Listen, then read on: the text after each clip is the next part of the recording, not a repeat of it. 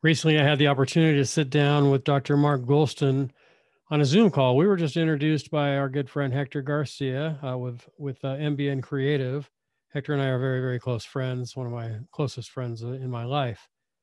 And Hector thought it'd be a good idea that Mark and I meet. So we scheduled a Zoom call. And as we got to talking, we really just found out that, I found out that that Dr. Mark Goulston is just an amazing man, author, business advisor, consultant, coach, speaker, psychiatrist. He's written books such as Get Out of Your Own Way and other popular books. He blogs for Harvard Business Review, Fast Company, Business Insider, Huffington Post, Psychology Today, and many more. He hosts a weekly radio show. He's been featured on the Wall Street Journal, Fortune Magazine, Newsweek, Time, CNN, Fox News, Today Show, you name it.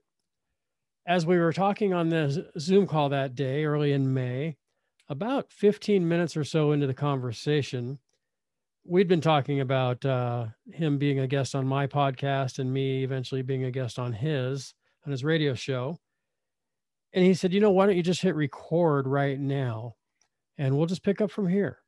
So I invite you to sit back, commercial free. This is a special edition of the From the Heart podcast, where I sat down in initially what was just a casual getting to know you Zoom conversation like many of us have had throughout the past 15 months or so.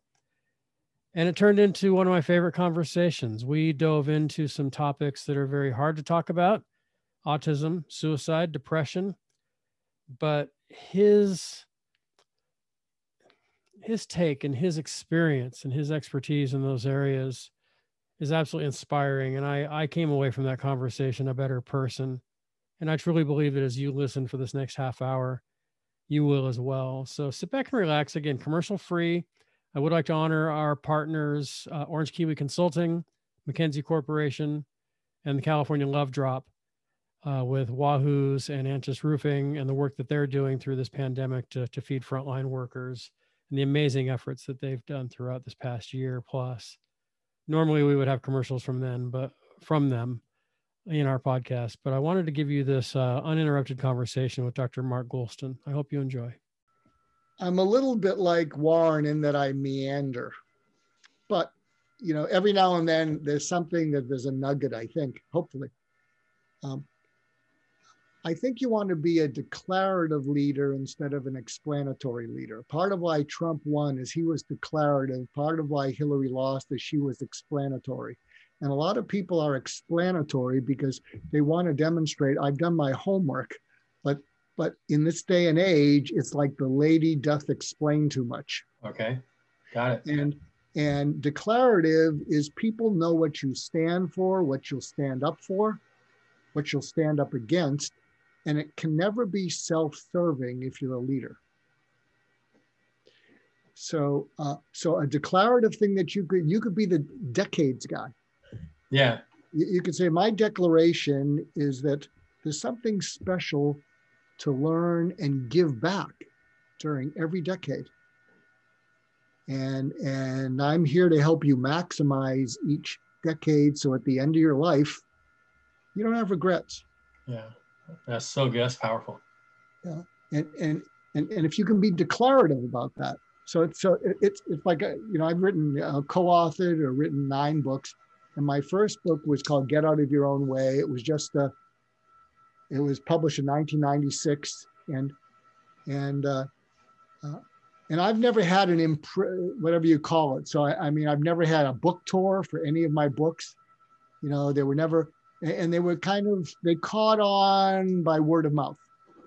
So my book just listens in 27 languages, but there was no advertising, no book tours. I speak on it more around the world than America because Americans don't want to listen. They want to be listened to. It's just the way it is. Yeah. Seek first to be understood instead of seek first to understand seems to be the approach a lot of us take. Exactly. And, I've spoken in Mumbai, Delhi, Bangalore, Moscow twice, the UK, Canada. Can't get arrested in America. Nobody can find you there, right? Yeah. Nope. But if you can be declarative, it's a little bit like being compelling. Yeah, it is.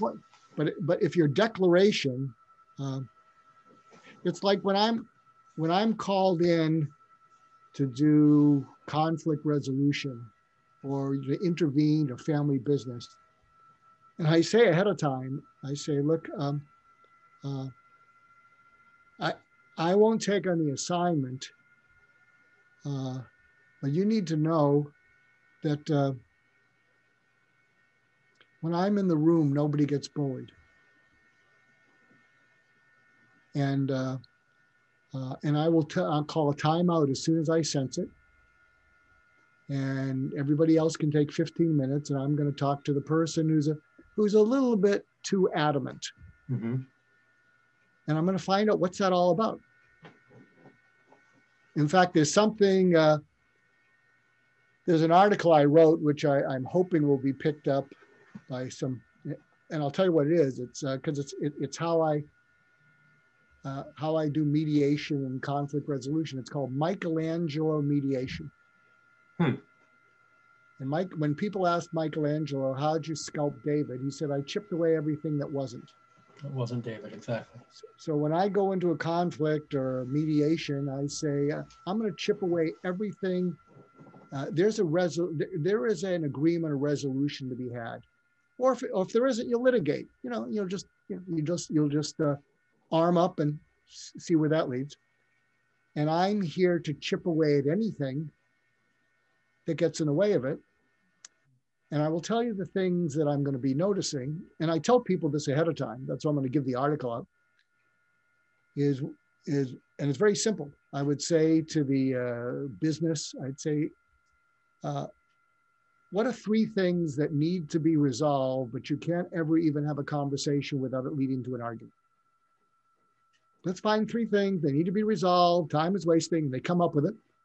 And then I say, good, look, we have agreement on that. Isn't that good that we have agreement that you can't agree on those? Good. Yeah. And I said, would you also agree that when people are talking to or with each other, and I actually crystallized this from Clubhouse, that when people are talking to or with people, you can move towards a resolution. But as soon as someone talks over, at, or down to people, the movement stops and other people get defensive. Right, defense mechanisms kick in. And I said, so simply what we're going to do is I'm going to say, let's go one by one. Let's pick something that needs to be resolved and show me the way you need to talk about it to move towards it, which means to and with. And I'm very sensitive to this. At the first sign of someone talking over, at, or down, I'm going to go time out, time out, time out. Okay, 15-minute break. And then I'll take that person aside and say, what's going on behind that? Because you may have a good point, but you're alienating everyone. And then I will talk them down from DEFCON 1 to DEFCON 5. Yeah. I will coach them on how to make their pitch when they go back in. And I'll say, look, it's got to be fair and reasonable to all parties. And if one of the reasons you're being so adamant is because it's not fair and reasonable, then you're not going, we need to make it fair and reasonable. And if you say you don't care at the end of our little conversation, then I'm going to go back in with you and say, guess what? The only way to resolve this is for everyone to agree with him or her. Right. Or we have someone who has the power to be an arbitrator for the whole thing to decide for everyone. Have them arbitrate. Yeah. Or it's irresolvable, and and that's where we are. Yeah, it's the greatest characteristic of a great influencer is the ability to listen. That's why the book Over Your Right Shoulder, just listen. I mean, I'm guessing, I haven't read it yet, but I'm guessing that that's a big part of what you're talking about. Yeah, and I'll share my latest thing because this is quickly becoming a podcast episode, as you know. You can do whatever you want with it. So I spoke in Moscow, and I headlined with a fellow named Daniel Kahneman. He wrote Thinking Fast and Slow. He won the Nobel Prize. And they asked me because 5 of my books have done well in Russia. They've done okay in America, but they've done real well in Russia. You can be arrested in Russia. And I don't speak Russian, but the last time I spoke, and this is what I'm trying to introduce to the world. So it's the step beyond just listen. And I'm calling it empathic curiosity. And what that means is, and this is what I said to the audience, I said, you're listening to me. And if I fire off a bunch of bullets, I mean, bullet points, not American bullets. Yeah. Not Cold War stuff, but yeah. Not cold. And if I said, I'll give you a bunch of bullets because you're listening to me, and you write them down, and most of them won't work. And you say it'll work for him. He's an expert, but they won't work for you. But if I'm engaging, you'll give me your mind for an hour. And then I switched my voice, and they heard my tone. It was translated into Russian, but they could hear my tone. Right. And I said, but if instead of focusing on you listening to me and our having a transactional conversation, I focus on what you're listening for. And I get what you're listening for without you telling me. And I deliver on what you're listening for, you'll give me everything. And I said, here's what you're listening for, I think. Let me check it out with you. You want to get better measurable results because that's how you get a raise or a promotion. Is that true? Duh. Yeah. You're listening for a way to get that's less stressful because the way you're doing it now, you're all drinking too much, you're eating too much, you're people, it's not a good thing. Is that true? Duh. And what you're most listening for is that I can give you doable by you tactics where you don't have to be an expert. You don't have to be a psychologist. You don't have to buy a book because I haven't written this book yet. I probably never will. You don't have to take a course because I haven't made the course. But if I can give you tactics that are immediately doable by you to get better results with less stress, will this have been worth the money you paid in a day of your time? And they went, oh, duh. Yeah. So empathic curiosity is if you can realize that whoever you're with is listening for something and merely being curious about it. So I've been giving presentations to accelerators, to startups that want to get funding. And I say, have you ever been in the position where you're with a investor and they smile and you think it's a yes, but it's not a yes? Because investors don't smile. Yeah, exactly. They're smiling because they already know it's a no and they don't want to be rude. Yeah, they promise you 30 minutes and you've got 16 more to go.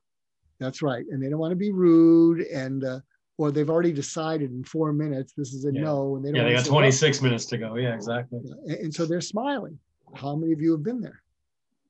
Yes. Yeah. And I say, so this is how you re-engage them. You have to practice it.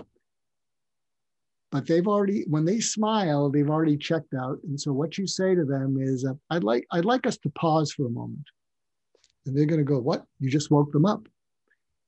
And they're going to say, what? Yeah, I'd like us to pause because when we met, we were like this. You had money to invest. I had a business to invest in. And it's gone like this. And which means you were looking for something that you didn't hear. Exactly. And I did my best to make a deck and everything and anticipate what you wanted and everything and the numbers, but apparently it didn't work out. So we have a little time left. Could you please tell me what you were listening for? Because I actually might have it. It's just not something we thought to put in our deck. Yeah. What haven't you heard that you were looking for? Yeah.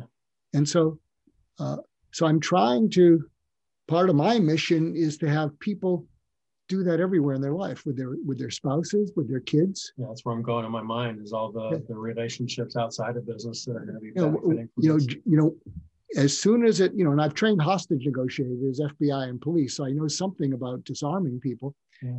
And so when people get agitated, you can say, hold on. I actually have, I think, a 7-step de-escalation training for police, but my problem is I'm an outlier. I mean, Warren Bennis was an outlier, but he was so prolific. He got to, put his point of view and spin on everything, but he was Warren Bennis, professor, whatever. I'm not professor of anything. And it was routine to quote Warren Bennis. It was almost expected. Yeah.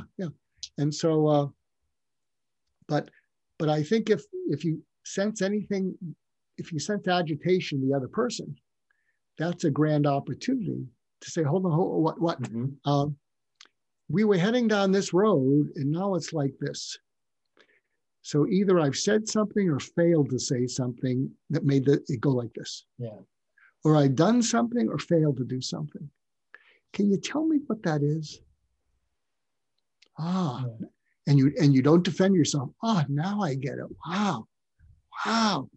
I see it completely.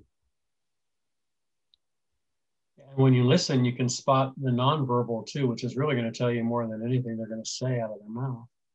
Yeah. Because if I'm so busy thinking about what I'm going to say next, like if I'm listening with the intent to respond versus listening with the intent to understand, that's where that's going to start to happen. You're going to see it. I'm going to feel it. Others in the room are going to see the disconnect. That's everything you've shared with me to this point has been noteworthy, literally, because I'm taking notes. Not just noteworthy, really nice, but literally taking notes, noteworthy. But just listening for is changing my life, what you're saying. Oh, yeah. Yeah. I mean, if you can pause everywhere. Yeah. And what'll happen is, now I was able to guess that with the Russian audience, and that's true of any business audience. We want to get better results and we want to do it with less stress because we're all not taking care of ourselves. And we want it to be something we can do where we don't have the bandwidth in our brain to be able to learn another thing. I mean, we're behind in everything else. But you can do that with anyone. You can do that with there's a frequent thing where often one spouse gives the other spouse advice, and they don't want advice; they want to feel heard. Yeah, yeah. Because when they feel heard, they relax, and when they relax, they're able to think. But when they are given advice that they're not asking, they don't feel heard. Just Listen was about how do you cause people to feel felt by you, not just understood, but felt. Feel felt. Yeah, that's awesome. What drove you to write that? What was the epiphany? You woke up one day and said, "This is a book." Well, I was a suicide specialist for 25 years. None of my patients killed themselves. And there were multiple moments. I'll give you a couple. We're recording this. You can use this if you want. So there were a couple moments. One is, I think it was, I'm not sure if I was still in psychiatry training at UCLA or a little afterwards, but I was called in to see a patient and give orders that they have their arms and legs tied down and be given a major tranquilizer because they were pulling everything out. They were pulling out their IVs. They were pulling out, they were on a respirator and they had AIDS, but AIDS had not been given a name yet. And when I got in there, this person's eyes were as big as saucers and he was going, ah. I said, what is it? Ah. And they said, he's just psychotic. We had to put his arms and legs down and please okay the tranquilizer. And he was just staring at me. And I said, what is it? And I put a pencil in his hand and I said, what is it? And he just scribbled and I couldn't read it. And I said, look, you've been pulling at your IVs, you're pulling at the respirator, you're kicking. We had to put your arms and legs down. We gave you a tranquilizer. And, when you calm down, we'll take everything off. So a day and a half later, they paged me and they said, Mr. Smith told us to page you. So I go back into his room. They said, he's off the respirator. He's off the restraints. And he's seated in his bed. And I enter the room and he looks at me and he says, pull up a chair. And he seats me with his eyes. Mm. And he just looked at me and he said, what I was trying to tell you is that a piece of the respirator tubing was broken and was stuck in my throat. You do know that I will kill myself before I go through that again. Do you understand? Wow. And he just held on to my eyes and my eyes got kind of teary. And I said, I understand. I'm so sorry. So I realized that a lot of people are screaming out at us. And often when people are screaming out at us, they make us nervous. And when they make us nervous, we try to control our anxiety, which they experience as a barrier between us. And then there's another story which kind of blows people away. There was a woman that one of my other mentors, a fellow named Ed Schneidman, he was to suicide what Warren Bennis was to leadership. And he was at UCLA when I was there, and he would refer me all these still suicidal patients that needed to be discharged because they weren't acutely suicidal, but you can't keep them there forever. So I was seeing a woman named Nancy for 6 months, and I didn't think I was getting anywhere. And I was moonlighting at Metropolitan State Hospital, not far from me, in Norwalk. And so sometimes you're up 24 hours when you're covering for doctors. And I came in on a Monday to see Nancy, and she never made eye contact. She'd be like this. And I sat down with her, sleep deprived, and all the color in the room turned to black and white. So I'm looking at the room, and Nancy's like this, and the room is black and white. And I feel these chills go through me. And I thought I was having a stroke or a seizure. And I did a neurologic exam on myself because I'm a psychiatrist. I'm a medical doctor. So I'm going like this. Trust me, I'm a doctor, yeah. I'm going like this. And I'm all there. So I thought, am I having a stroke or a seizure? I think I'm looking at the world through her eyes, feeling what the world feels like. Giving that gift of empathy. So without, because I was sleep deprived, I blurted this out. I said, Nancy, I didn't know it was so bad, and I can't help you kill yourself. But if you do, I will still think well of you. Wow. I'll miss you. And maybe I'll understand why you had to get out of the pain. And then I realized I just gave her permission. So I thought I was in big trouble. And she looked at me for the first time. And I thought she was going to say, thank you, I'm overdue, because she'd made multiple attempts before I started seeing her, multiple hospitalizations. And I said, what are you thinking? And she looked at me and she said, if you can really understand why I have to kill myself to get out of the pain, maybe I won't need to. You can help me through this pain. And then she smiled. And then I looked into her eyes and I said, here's what we're going to do. Because she was holding onto my eyes too, like Mr. Smith. Yeah.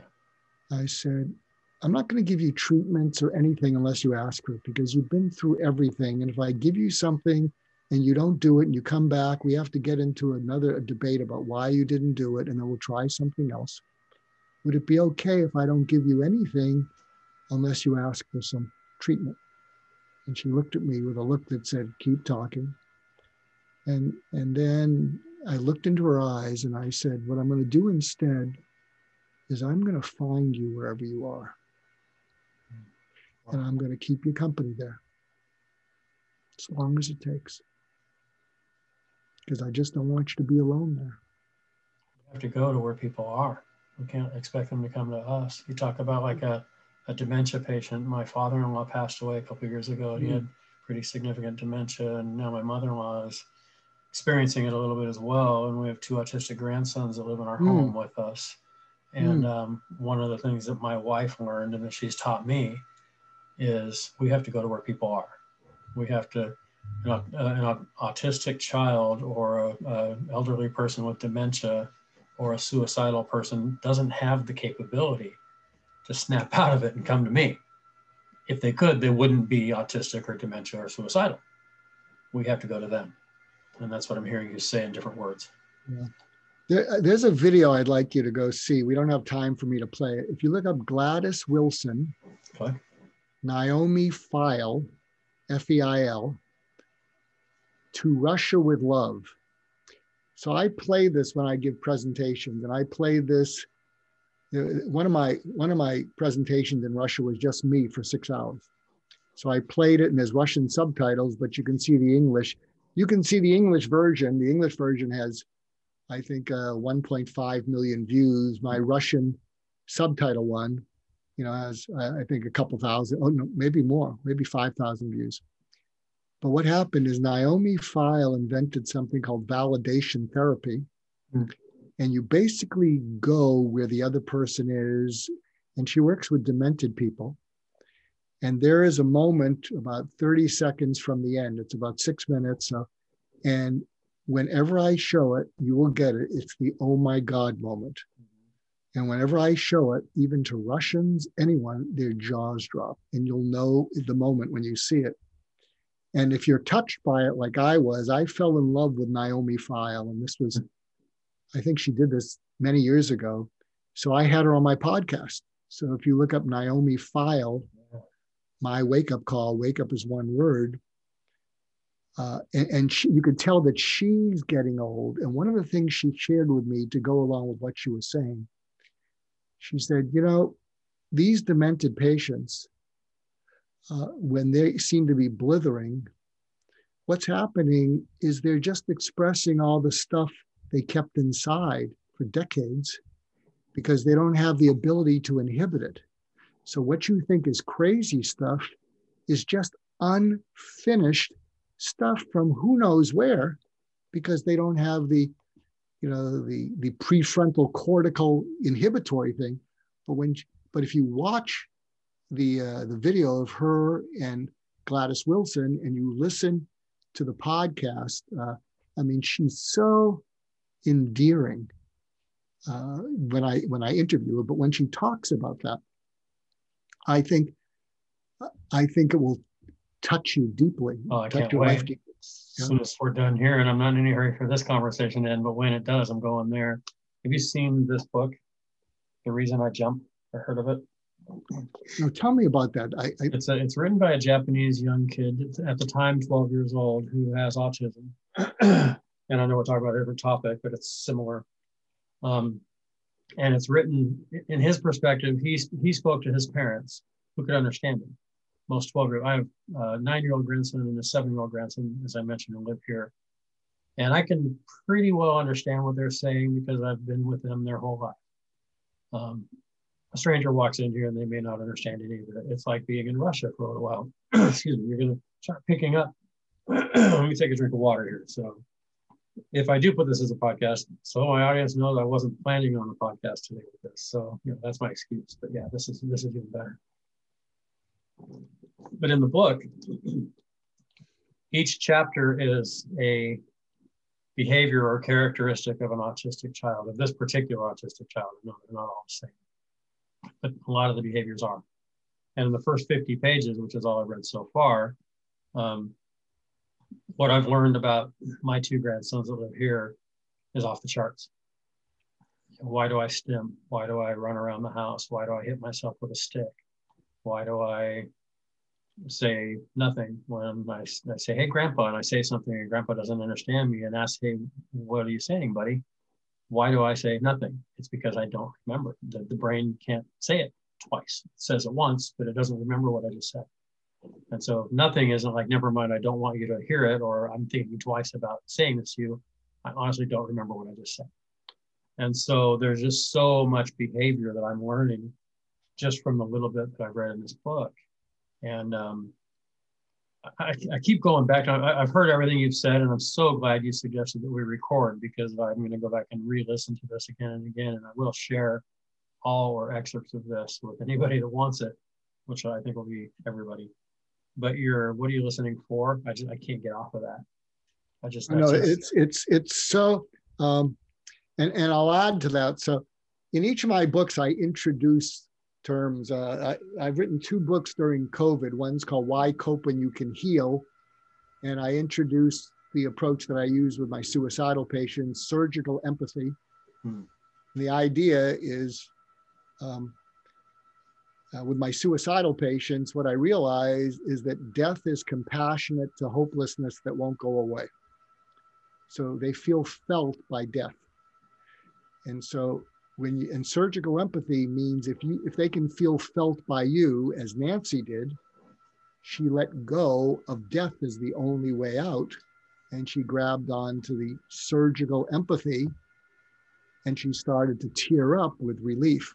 Something I talk about in Just Listen that goes to your point. So what I introduced in Just Listen that you might find interesting is a term I call the mirror neuron gap. So mirror neurons are in our mind, and they seem to be associated with imitation learning and empathy, and they seem to be dysfunctional with autism.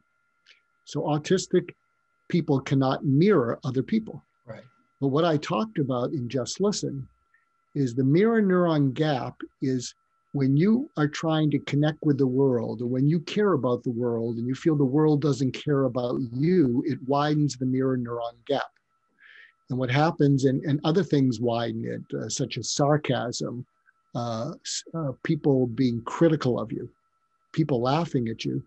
And what happens is when the mirror neuron gap widens, you get a burst of high cortisol from the stress. The high cortisol triggers your amygdala, and your amygdala hijacks you away from being able to think and pushes you into reacting. And there are certain things that lessen the mirror neuron gap, such as feeling felt. And I talk about one of the reasons we cry at tearjerker movies, like right from Field of Dreams to Silver Lining Playbook, two of my favorites. Is we identify with the conflict between two people. And then when they're resolved at the end, we cry with relief because that's what we want. Yeah. And the mirror neuron gap goes away. So what I would suggest with people working with autistic people, autistic children, is I would not only say, what are you listening for? I'd say, what are you noticing? And one of the things that Warren Bennis taught me that he lifted from Saul Bellow is he said, be a first-class noticer. Because when you notice things, you're connected to it. When you look, watch, or see, you're an observer. But if you were to say to, if you would be able to say to them, what are you noticing that's grabbing your attention?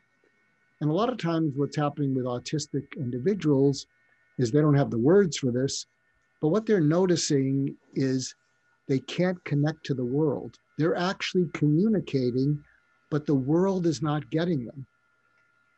And the world is sometimes getting frustrated with them when, from their point of view, I'm doing the best I can. I'm communicating on all cylinders, and you're just not getting me. And then what happens is the rest of the world, assumes that it's all the autistic child, when really what it is the autistic child is agitated and is looking and noticing for something that mirrors him or her, so that when that mirroring happens, they can calm down. And I think by asking, what are you noticing? And just being curious. And you can even say to your grandkids, I couldn't help notice that you're doing that thing with the stick. Tell me about that. Yes, you're reading my mind. I'm writing this down. I wrote stick right before you said it. So I wanted to ask you something in a minute. Well, I think we're running out of time, but I'm sure this is the first of multiple conversations. So we're not over. I'm not through with you yet, Ed. No, I'm not through with you either. But just so you know, I haven't even started asking you the questions I really want to ask. Can I ask you two though? Yeah. So you talked a little bit about suicide. We lost a pastor, a close friend of ours, 2018, I believe it was. He, young father, 3 young boys, very, very in the media, very, very, the story got out around the world. His wife now has written a book. I'm not going to try to pull the title right now, but she's doing wonderful things in the world of trying to help people understand not how to mask, but how to listen for. Maybe not her words, but they will be soon, or some semblance of that. Do you believe, from your experience, that one of the things, and I think I know what you're going to say here, but I'm hoping you won't just say yes or no, and I get that you won't, that many people feel suicidal because they don't feel like anyone's listening? There was a deeper way to ask that question, but I'll just leave it there. It's that and much more. I wrote a blog after Anthony Bourdain and Kate. And that was the same timing, within months of when our pastor. And I wrote an article called "Why People Kill Themselves. It's Not Depression." It had 500,000 views in 8 days. And what I talked about is, because I was immersed in that world for many years, is that there's many people that are depressed, lose a job, lose a marriage, that don't kill themselves. Yeah. It contributes, but there's many who don't. But one of the things that I discovered, and that's what the article's about, and you might want to look up design thinking suicide prevention. Design thinking suicide prevention. So that article that got all the views, I turned it into a series, and I think there's 8 or 9 parts. And one of the parts is design thinking suicide prevention. I think I have a full article on that in Thrive Global. But what I said is, at the end, one of the things that nearly everybody who's suicidal feels is despair.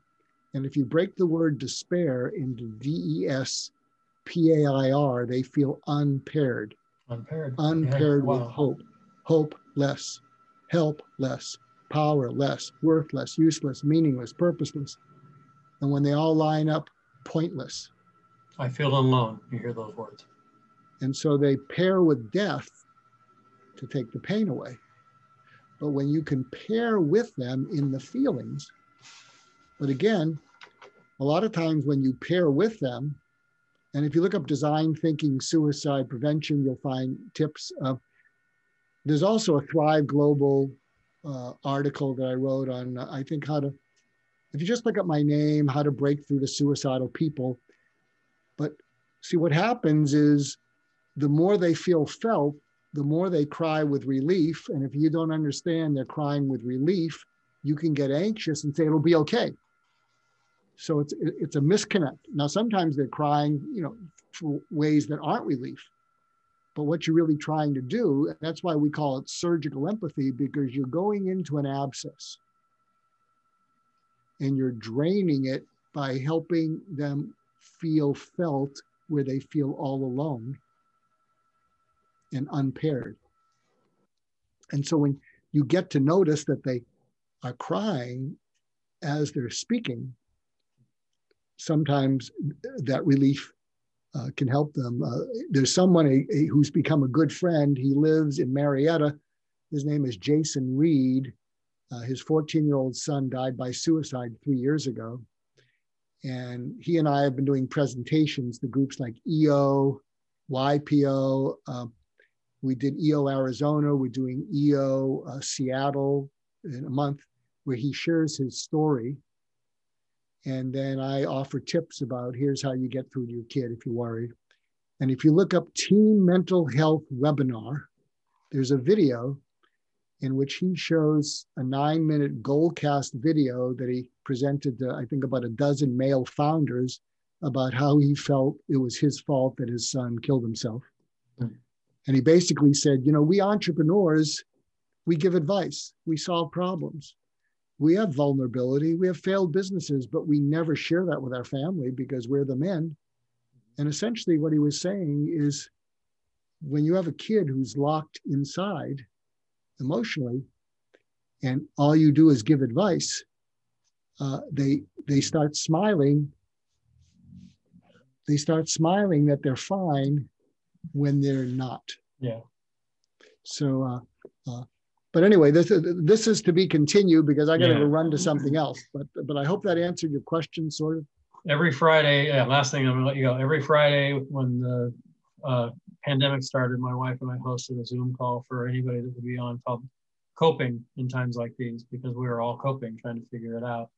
We then transitioned it to Thriving in Times Like These. I've been trying to think of what the next phase is. And I'm going to ask you when we have more time if you'd be interested in speaking to my audience, but I want to call it Healing in Times Like These. You've given us the word, so. Yeah, because the 2 books, so this is the most recent book, Trauma to Triumph, which is about leadership. And before that, the book that came out December 1st of last year was Why Cope When You Can Heal. Well, so it triggered that thought, yeah. And I know I'd be happy to be a guest, and let's see if we can relieve some of the angst out in the world. That'd be good. There's a lot of it. Thank you so much. This has been fantastic. Best nuggets of surprises and wisdom I've had in a long, long time. And I'm really excited to share it with other people. Well, you were a better listener than I was. So thank you. Thank you for pulling it out of me, Ed. Well, thank you, Mark. This is great. I can't wait for our next conversation. That's great. So you can stop the recording and we'll stay in touch. We'll do much more. Sounds good. I'll follow up with an email and I'll talk to you very soon. Say hi to Jordan Peterson for me. I will. Take care. Bye-bye. You can stop the